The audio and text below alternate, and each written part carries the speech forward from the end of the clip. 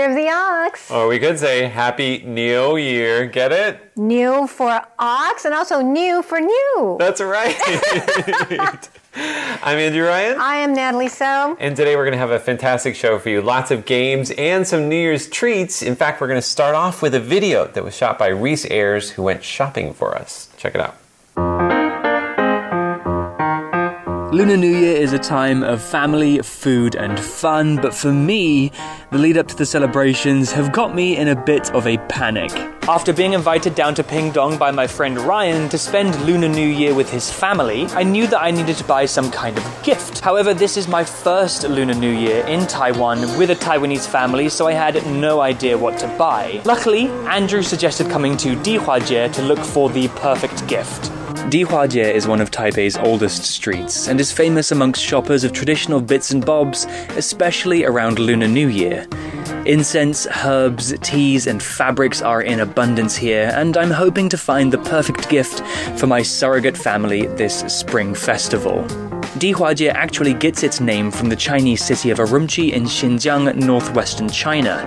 The city was formerly known as Dihua, and today Urumqi is a city famous for its bazaars and lively markets. Although the market connection may just be a coincidence, as the truth behind Taipei's road naming system is actually much simpler.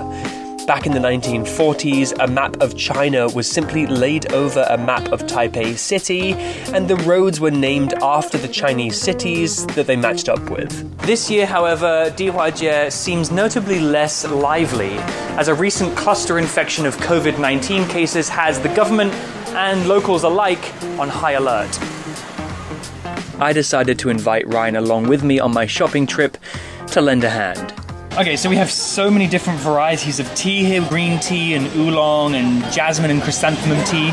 Is tea a good gift for Lunar New Year? My family is like snacks more than tea. We'll get snacks for your family, but I'm thinking maybe I'll buy some of this tea for myself.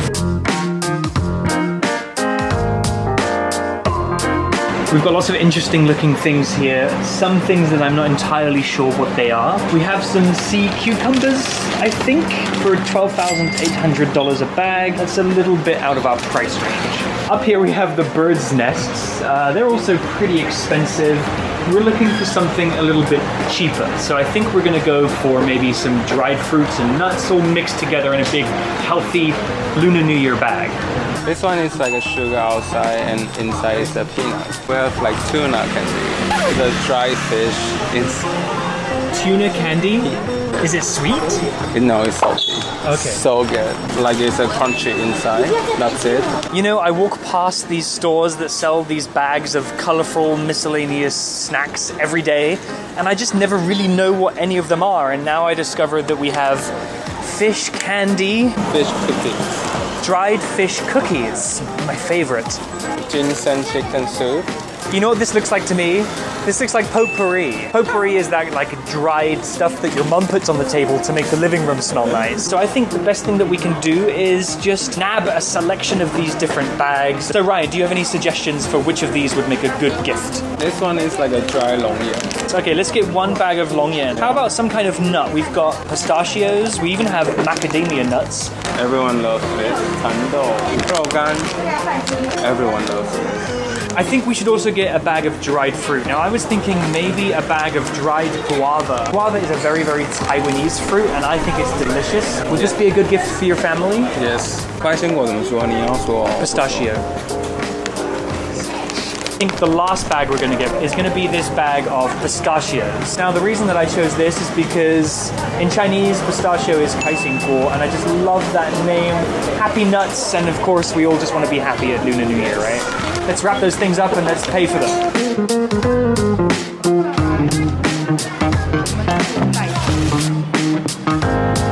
Well, we've had a very successful shopping trip today here in Dihuajie, buying some snacks for Ryan's family for Lunar New Year. Do you think we did a good job? Yes, we did. I'm very pleased. I'm going to head back in and buy some extra snacks for Andrew, Natalie, and Leslie in the studio.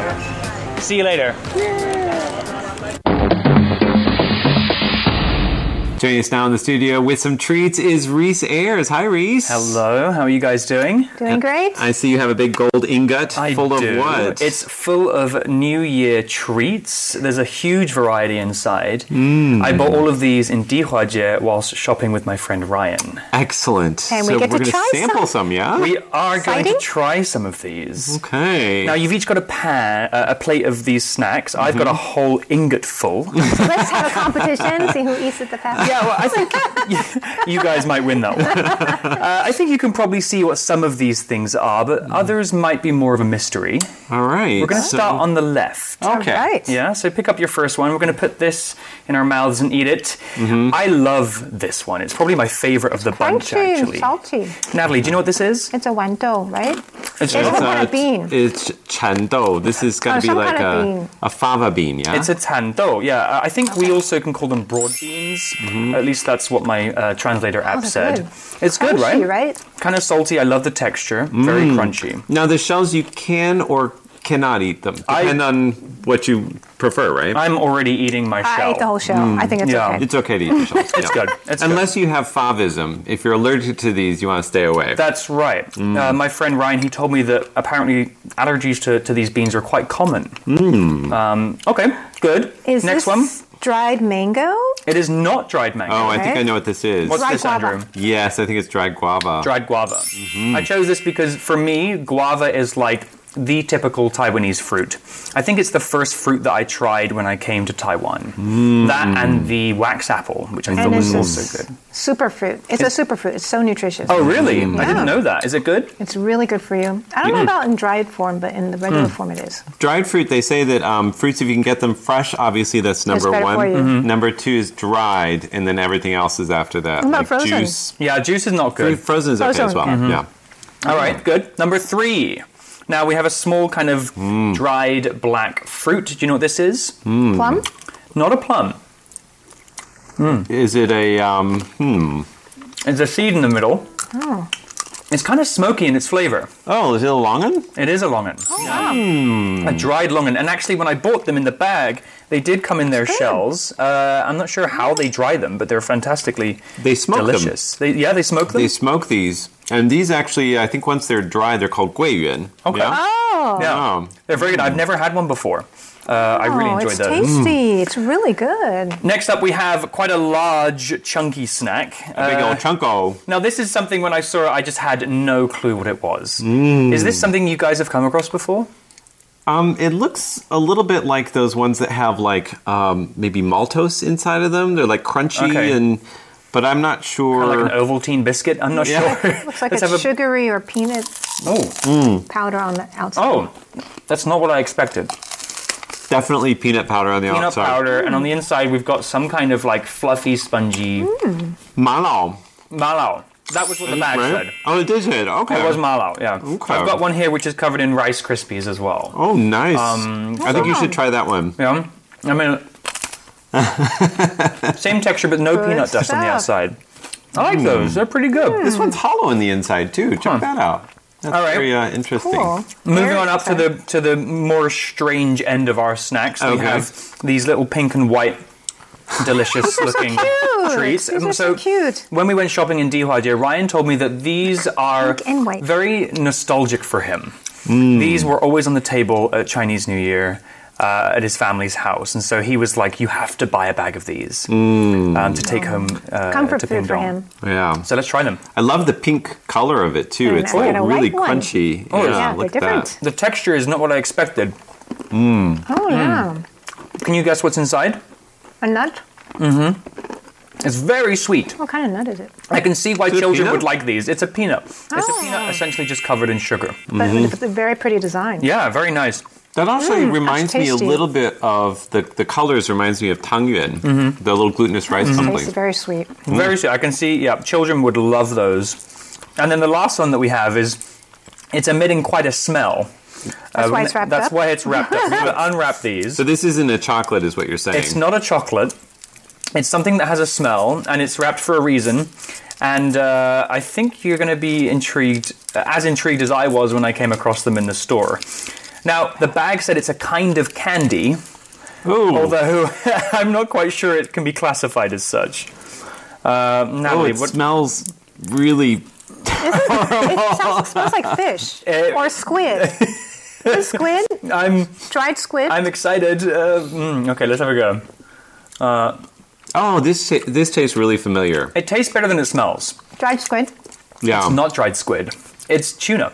Tuna. Dried tuna. Oh. It's tuna candy. And they look like little candies. Gosh, they do. They Beautifully wrap wrapped and colorful. I'm going to protest this one because this is not a candy. It may It's cute, be though. wrapped like a candy and look cute, but I think it is faulty advertising. But it's probably good for you. I It's agree. good for you, right? Yeah. But I think they're quite good, actually. Actually, it tastes good. It's a good snack. Healthy, probably. It's a good snack. I think they have an advertising problem. This is not a candy. I think this would be nice, like crumbled on top of food or I something. agree. Yeah. No. But I think there are a good range of snacks that we have it's here. great. I really hope that Ryan's family down in Pingdong are going to enjoy these. Now, is this your first time doing Lunar New Year with a Taiwanese family? It is, yeah. It's my second Lunar New Year in Taiwan, but my first actually spending it with a family. So I'm very excited. Ryan hasn't told me too much of what to expect other than his mother loves to play mahjong. It's going to be noisy. Are you going to be playing mahjong? I'm pretty good at mahjong. I'm just a bit concerned. You might lose some money, though. She's good, too.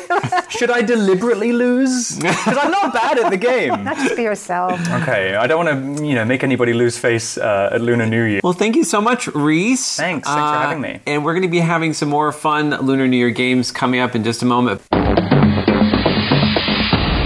The Lunar New Year is a feast for the senses. As you can see, we have lots of bright colors. And earlier in the show, we had some wonderful foods. But also, there are a lot of iconic sounds. So today's brain game is name that sound. Not again. Cool. So I want to give you that. Alrighty. And I'm going to play 5 iconic Lunar New Year sounds, and my coworkers are going to try to guess what they are. So on buzzer number 1, we have Natalie So. Buzzer number 2, we have Leslie Liao. Are you all ready? Yes. No. Okay, listen very carefully for the first sound. Let it play all the way out before you guess. You ready? Mm-hmm. All right, here we go.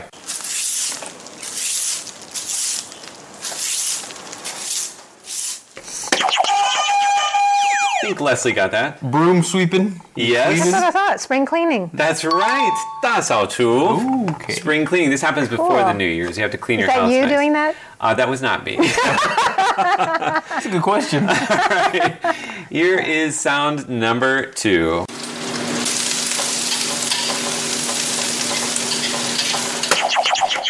Oh, you're quick on the draw there. Cooking. That is Cooking the big food. Any guesses what that might be, Natalie? Something in the wok. That is right. That is the sound of stir frying in a wok. Lots of great foods at this time of the year. If you're staying at a friend's house or you're maybe cooking for yourself, you're going to hear these sounds. All right, next sound. Have a listen.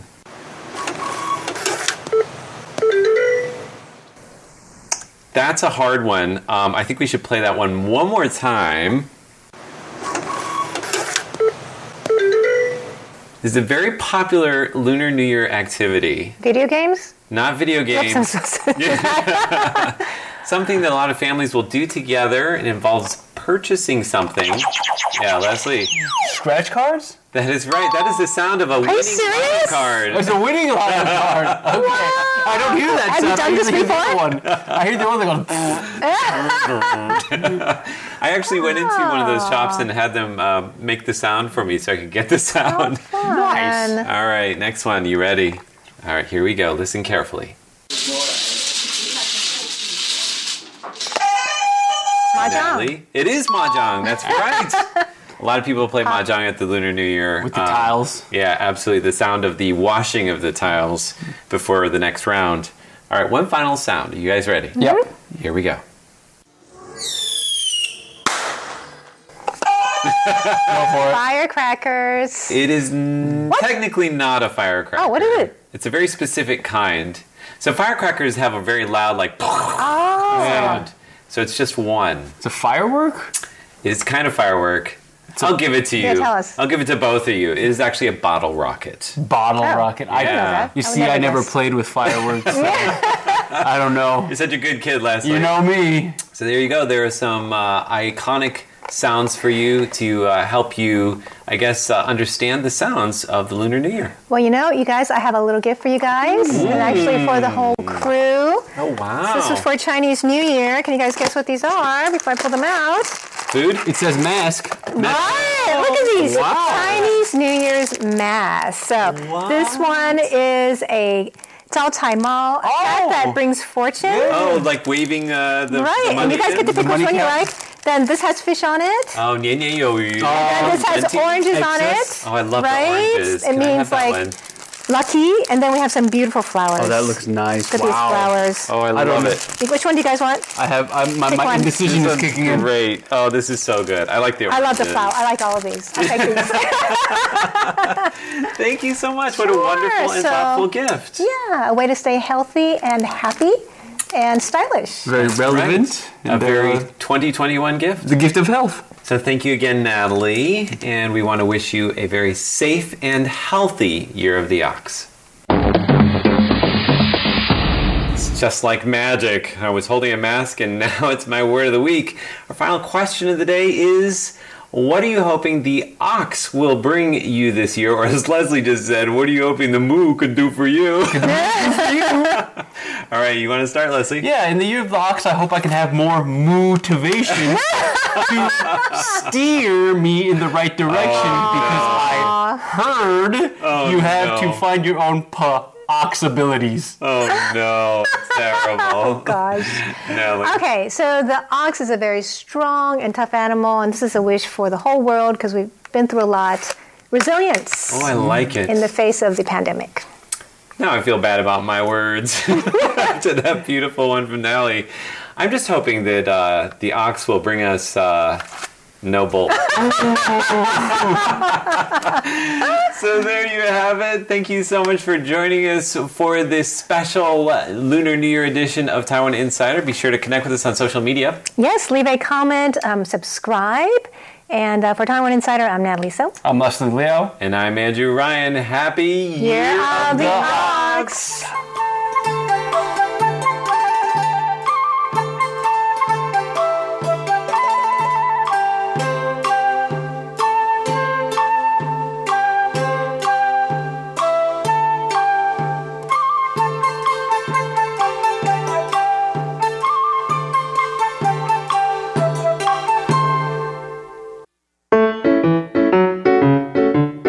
RTI is conducting a survey. Visit our website to fill out the questionnaire or simply send us your answers to the following 4 questions.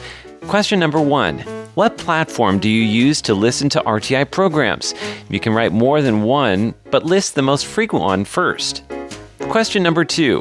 Which RTI programs are your favorites? Write no more than 3 programs. Question number 3. Out of a total of 5 stars, how many stars would you give RTI's English broadcasts overall? And question number 4. What are your suggestions for RTI's English programs? Everybody who enters will have a chance to win a prize. Send your answers to P.O. Box 123-199, Taipei, Taiwan 11199. Or send it via email. Our email address is audience01@rti.org.tw. That's audience and the numbers 0 and 1 at rti.org.tw. Be sure to leave your name, gender, age, and nationality.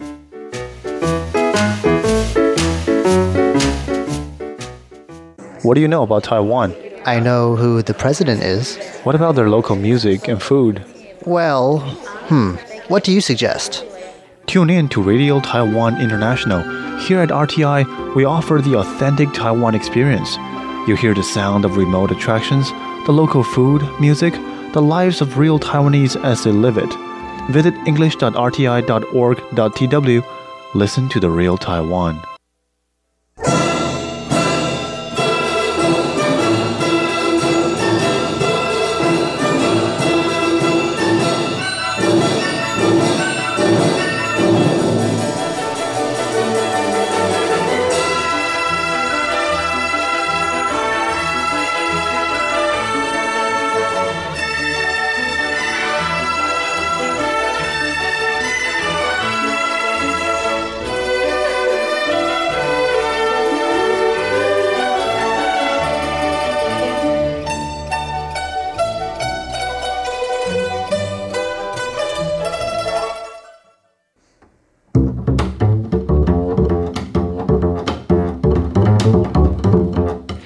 Taiwan Today with Natalie So.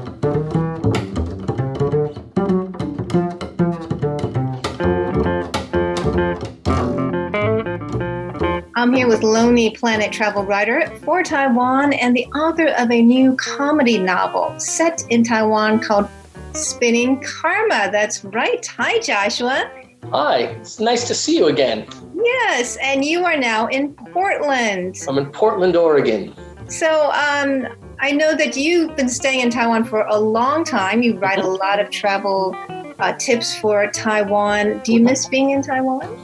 I miss being in Taiwan, especially because Taiwan is the only place on the planet where you can go eat hot pot, go to a restaurant, go to a coffee shop, meet up with your friends in a public place, go to a restaurant, anything that you can think of. So yes, I think it would not be an overstatement to say, yes, I do. I did not expect that this COVID thing would happen when I came back, but there you go. I suppose it's my fate. So I do miss a lot about Taiwan, but I'm glad that I'm able to help people here in Oregon now that this thing is happening, COVID is happening. And I think that watching how people in Taiwan dealt with the pandemic has allowed me to help people in my own home country using that sort of the way that Taiwanese people deal with pandemic. It's allowed me to say, no, you really need to wear a mask, people. It's really important. Trust me, that's what the Taiwanese do, and they're doing fine. So I miss Taiwan, but I'm glad that I'm here because it's my dharma to help people here. So did you miss it so much that you had to write a novel set in Taiwan?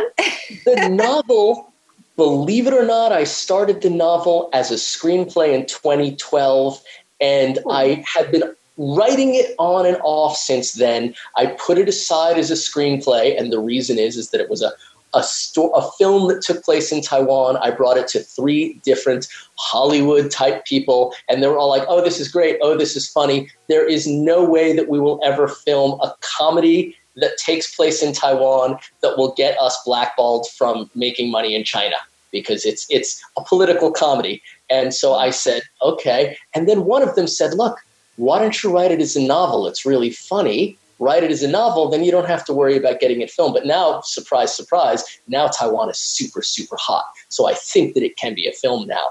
But the two were not connected. I mean, Taiwan is always, wherever I go, I bring Taiwan with me. So, yeah, but some of it was written in Taiwan, but most of it was written when I was out of Taiwan. So what would you say is special about setting the comedy in Taiwan and also letting it be a political comedy, have a play on the U.S.-China relationship too? Good question, and I wish that I had planned for this question. One of my goals as a writer, and this goes insofar as writing travel writing, insofar as magazine articles, anything that I do when I write about Taiwan, there's a part of me that wants to normalize Taiwan as a normal place setting. And I'll give you an example, what I mean about this. And I'm going to bring China into this because when I first started doing journalism in the early 2000s, did these articles that were like, as I was living and working at that time in China, and everybody would always be so curious about the fact China people were just normal. Like there were pandas walking around in the street because, Westerners have this idea about China. Oh, there are pandas walking around. No, they're not. There are people taking buses and trains and eating food on the street and doing the same thing that people do anywhere else. Now, there's been so much written about China that everybody knows this. Oh, China is, and I don't mean this in a derogatory way, is a boring place just like anywhere else. I mean, there's exciting things and there are boring things. But Taiwan is this whole other thing because all that people up until about a year ago, probably because of the way that Taiwan has done a great job dealing with COVID, the only thing that Americans ever knew about Taiwan is, oh, Taiwan separated from China in 1949 and blah, blah, blah, blah, blah. The same thing they put at the end of every single, up until about a year ago, CNN article. So whenever I would write an article about Taiwan for foreign press, editor would always put that little there as if that's everything that happens in Taiwan hinges on that, and China has never stopped threatening to use force, as if that's the only thing people think about all the time, which is the furthest thing from the truth.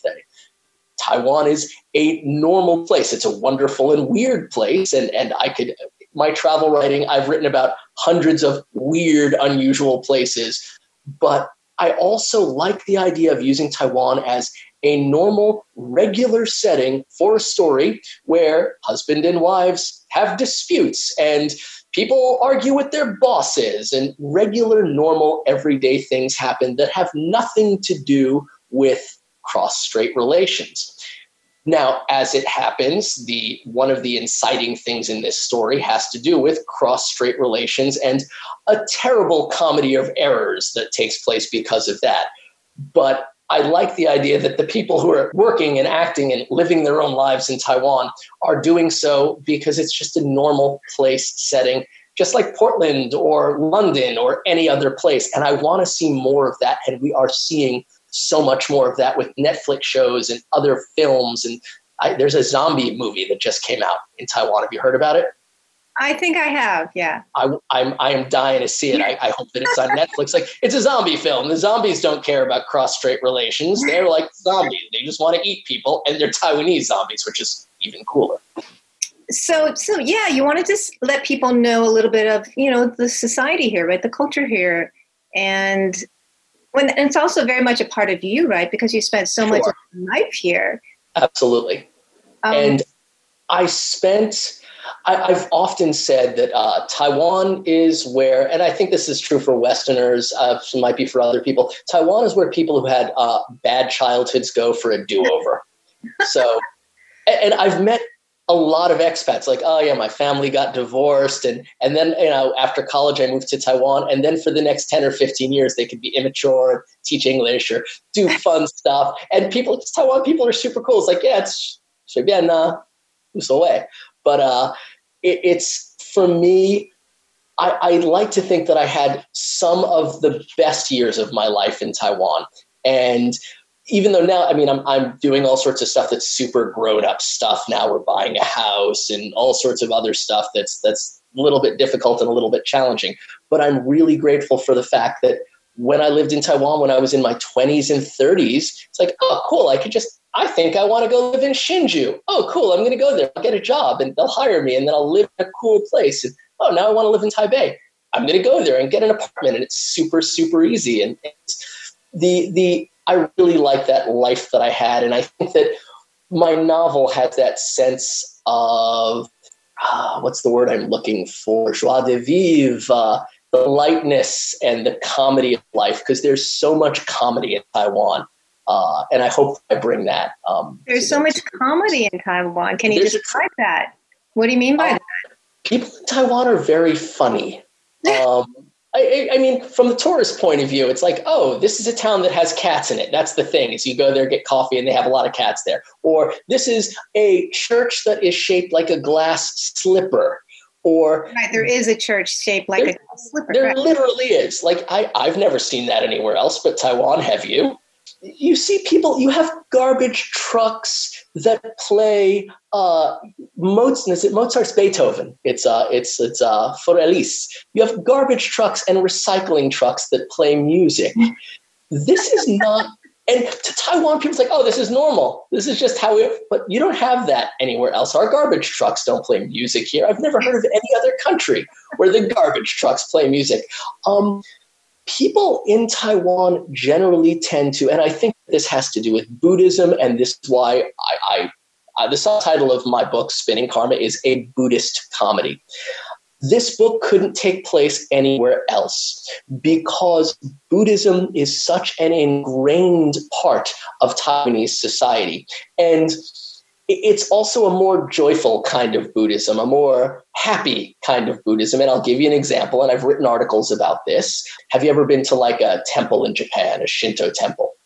No, I haven't. It's very serious. It's very serious. You go to a Shinto temple in Japan, you walk, some places you don't take pictures, and you move, and it's very serious. In Taiwan, it's a temple. Oh, no, they're cooking up food outside, and the aunties are there hanging out because they want to hang out there. People are playing mahjong out there, and Come on in and look at stuff. Take pictures, sure, whatever. Here, this one is dedicated to a god that will help you find a husband or a wife. Go there, drop 200 NT in there. We'll give you a red string. You tie it around your neck, and we promise you're going to find a husband or a wife soon.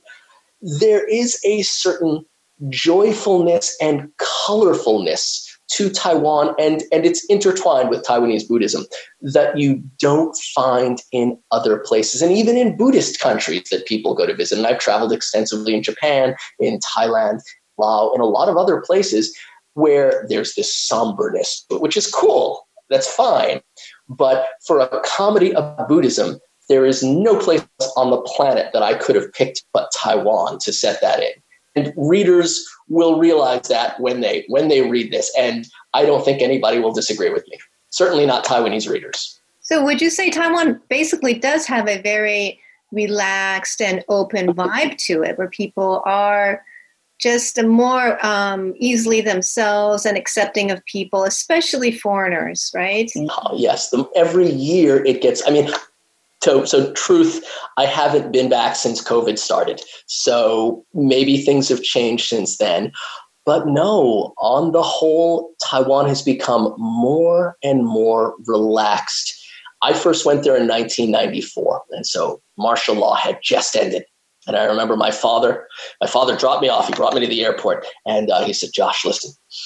Anybody asks you about Chiang Kai-shek, you just say, he's a very handsome man, and don't say anything else. Just say, he's a handsome man, because, my father said, that they very recently martial law, you don't want to get in trouble, don't say the wrong thing. And so when I went there in 1994, I have a story in my first book, Vignettes of Taiwan, about meeting up with a very traditional, he was a Chinese man. He was definitely a mainlander who apparently he wanted me to marry his daughter, even though we had just met that day. We did not wind up getting married. In fact, that was our first and last date. It wasn't even a date.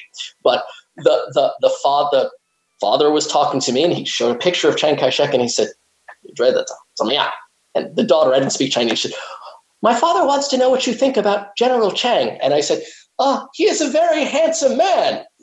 Father said, okay, you're okay. You can come and see my daughter again. I did not see his daughter again because this scared me. But this is 1994, and even then, I was just teaching English and starting to talk to students. And as they started opening up, they were like, nah, we don't have to say that anymore. We don't believe that anymore. In fact, in a few years, we may have a president who is not even a part of that political party. You watch. And then I think it was 1999, 2000, when Abian is running for president, and he released, I don't know if anybody remembers this. I don't know if any of your audience is old enough to remember this. I'm an old man now. He released a CD of him singing and rapping. Does anybody remember that? And this is the man who is going to be the next president of Taiwan. He releases a CD of him singing and rapping. I wish I still had it. I lost my copy years ago. And I'm like, oh my goodness, I can't imagine any politician in America ever doing this. And 2000 to 2008, which I was in Taiwan for a lot of that time, I would come and I'd go, and I would just watch as it became more and more relaxed, and all of these old oppressive martial law era things just started falling by the wayside. And my feeling is that as this happened, the true soul of Taiwan, if you can say that there's such a thing, I don't know if such a thing exists, started saying like, hey, you know what? 50 years, I think that's how long martial law lasted. It was about 50 years. It was long. It may have been longer. Right. I think 20 or 30 years, something 20 or 30 years. It's late at night here for me. I think it was the longest in history, though, of the world. It was the longest martial law in the history of the world, this time when everybody had to always be on their guard all the time, what they say, what they think, what they feel. And I think that Taiwan was like, you know what? We're not going to do that anymore. We're going to let our hair down. So yeah, that's my excuse. I haven't had a haircut in a year. And now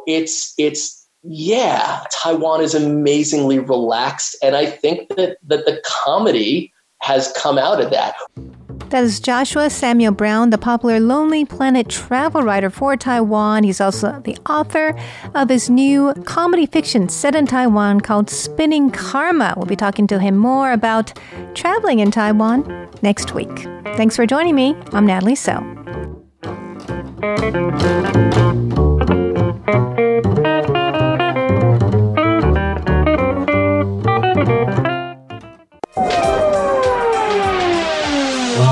to the RTI Time Machine. Today's time traveler is John Van Trieste. And the destination, Danshui, 1884. Welcome to 1884. It's an age of invention, ironclads, and electricity. It's also an age of imperialism, and European powers have by now gotten used to throwing their weight around in Asia. France and China have come to blows over control of Vietnam in China's backyard. No one has declared war, but the Sino-French War is on anyway. Taiwan will be caught in the crossfire, and one battle fought on Taiwanese soil will enter local folklore and even get imperial attention. In 1884, Taiwan is an outpost of Imperial China. The ports of Danshui and Keelung in the north end of the island have been forcibly opened to foreigners. A small foreign community, mostly British, has sprung up here. Some have come to trade, others to convert. John Dodd is here to trade. The British merchant has been in Taiwan for 20 years by now. He's the father of Taiwan's tea export industry. By the height of his career, he's shipping out tons of Taiwan oolong tea every year. He's well known around these parts for the cane he uses to walk after an accident. And we know what the troubles of 1884 looked like from the ground thanks to a journal he kept through the war. You could say he was a kind of war correspondent. A newspaper back in British Hong Kong prints his journal as a column whenever new updates come in. With the help of this journal, and Ms. Li of Danshui's Historical Society, we're going to be revisiting the time that the French came to Danshui. All of this leaves a really big question, though. What does Taiwan have to do with Vietnam? Ms. Li explains. She says French planners look at Taiwan as an easy Chinese target. They felt that Taiwan would make a good bargaining chip, a hostage really, that they could trade for better conditions when it came time to negotiate peace. She says that Danshui's geography makes it an obvious point of entry. In addition, the river that enters the sea at Danshui runs back inland, giving easy access to a new, walled town we now call Taipei. Is Taiwan really a soft target? Either way, a French fleet is on its way to find out. On August 5th, the fleet arrives at the port of Keelung, down the road from Danshui. When Chinese troops don't surrender their fort, the French blow it up. Some troops even manage to land and plant a French flag on the ruins of the fort. John Dodd and everyone else knew that something like this was coming, but the question now becomes, what will happen to Danshui? Ms. Li explains how Danshui prepared. Torpedoes are laid in the river. Then, boats filled with stones are sunk, blocking off the river's entrance. The French ships are too big to skim over the torpedoes and the obstacles. Dodd evacuates his offices further inland and heads for Danshui, where at least there's a British consul and a British ship with marines to protect neutral foreigners. Merchants like Dodd are afraid of looting if they leave their property behind, and since no one knows how long all this will go on for, many of them decide to stay. The calm before the storm ends on October 1st. French forces capture Keelung. On the 2nd, they come to Danshui. Neutral foreigners hang out their home country's flags, hoping it will help protect their property. Dodd notes British and German flags, but it doesn't seem to help at all. The French bombardment sends shells flying in all directions, even into homes miles away. Dodd says that the plaster falls off the ceilings. He tells us that Mr. Jameson's roof is hit, and so is Dr. McKay's garden. The foreigners are lucky, though. Some Taiwanese civilians are killed in their homes. Sadly, many more are killed by touching unexploded shells. And not all were just curious. By the end of the day, we're told, they're selling for 60 cents apiece. The Sino-French War does have a lot of action. Over on the mainland, the French smash an entire Chinese fleet in under an hour. But in Danshui especially, the war is a bit weird. For weeks, the French battleships are there, and they do nothing. Dodd even uses the wonderfully Victorian word dilatoriness to describe the total lack of action. Finally, on the 8th, French troops attempt a landing. The shelling demolishes buildings and severely injures people. Dodd says that time slows to a crawl. But while people are a bit shaken up, they're not panicked. I think you can see this in some of the details. In the midst of all this destruction, Dodd doesn't neglect to mention that a French shell has lodged itself in Messrs. De La Praque & Company's tennis lawn. How frightful. John Dodd is too far away to see the action himself, and with all the explosions, he's a bit preoccupied anyway. So Miss Lee tells us about what happened next. The French force has a day's supply of food and ammunition. Once they've landed, they're on the move. But even the local plants are against them. Some have sharp thorns, and others have big twisted roots. Different divisions lose sight of each other in the thick brush. The landing is a disaster. The Chinese are firing from two sides. They're well hidden and protected behind defensive walls. To disorient and frighten the invaders, the hidden Chinese troops take out their pots, pans, and cutlery and start banging them together. With all the noise, the panicked French troops imagine there must be a huge army in front of them. They start firing at random. By the time they get out of the thorny brushland, they've run out of bullets, and reinforcements aren't there yet. During the retreat, some French soldiers are captured and beheaded, and their heads are displayed publicly, leading to formal protests from the British consul and ship's captain. Apparently, the skirmish wasn't entirely a one-way street. Dodd tallies up the number of injured treated by the foreign doctors, and notes that most of the wounded have been shipped in from North China. Other accounts have been written, but Dodd lived through it, which is why his journal is especially interesting. But he leaves out one of the most interesting details. He doesn't seem to have been much of a fan of Taiwan's folk religion. But that's one of the reasons this battle is remembered. For more on this, we return again to Ms. Lee. It's said that the gods helped out too. The sea goddess Mazu and the bodhisattva Guanyin both used their skirts to gather up bullets from mid-air and dump them into the sea. Meanwhile, another god called Master Qingshui used a horsetail whisk to deflect bullets, protecting the people, the troops, and the houses. People said that during the battle, they literally saw these gods in the sky. And when the Chinese commanders heard this, their morale surged. Unknown to many, you can still see evidence of this legend at 3 local temples to these gods. The emperor himself sent commemorative plaques to these temples to thank the gods for their service. The Sino-French War drags on into the next year. France holds on to Keelung and also takes the main town in the Penghu Islands off Taiwan's coast. But in Danshui, things turn very tedious. After the failed landing, the French commander orders a blockade.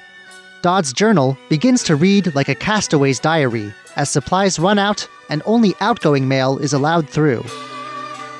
The war does end, though. When it does, the effects on Taiwan aren't immediately obvious. The only thing that Dodd records is that by the time French troops have left, some people near Keelung have picked up French words and mannerisms, even a good accent. But the war does have an impact. The imperial government recognizes Taiwan's strategic value, and it doesn't seem to be a coincidence that the same year the war ends, it decides to upgrade Taiwan to a province. The decision takes effect 2 years later. The war also provides Taiwan province with an able governor. Liu Mingchuan was sent over from the mainland to defend Taiwan against the French invasion. As the new province's first governor, he's credited with all kinds of things. Taiwan's first railroad, a telegraph line connecting it with mainland China, and a modern postal system. Those are all stories for another time. But there is a chance that none of that would have happened if it hadn't been for a few now obscure months in the 1880s. With the drama at Danshui, we can sweep away that obscurity and see how these months affected the people who lived through them. When the British ship finally leaves port, Dodd himself says that while the Marines on board have been through a lot, they're not likely to forget what happened in Danshui in 1884. I'm John Van Trieste, and I hope you'll join me for another journey through time.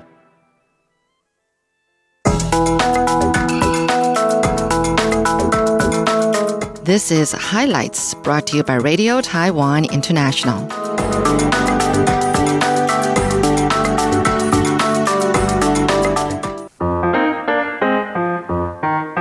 Lunar New Year is a time of family, food and fun, but for me, the lead up to the celebrations have got me in a bit of a panic.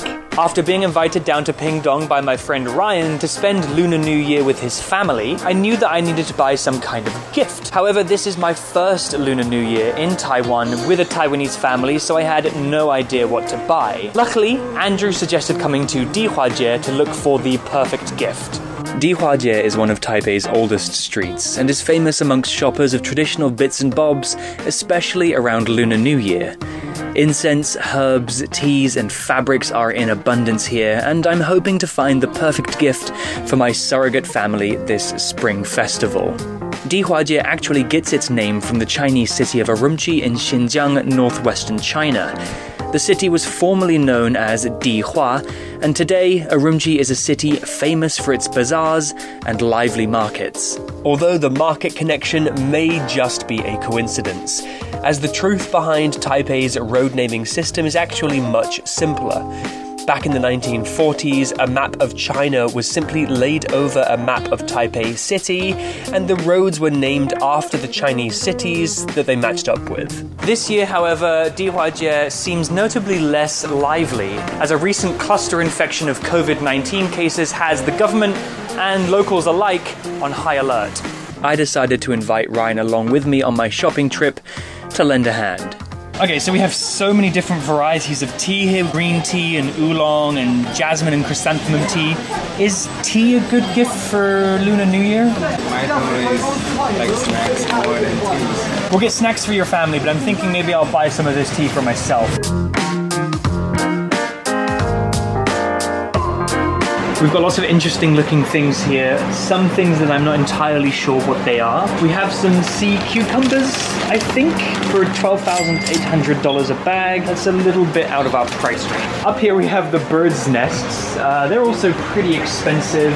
We're looking for something a little bit cheaper. So I think we're gonna go for maybe some dried fruits and nuts all mixed together in a big, healthy Lunar New Year bag.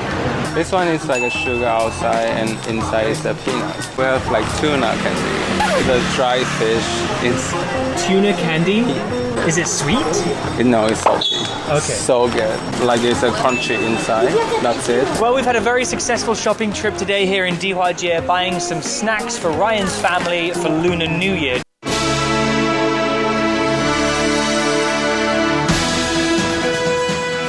Thank you for listening to Radio Taiwan International, broadcasting from Taipei, Taiwan.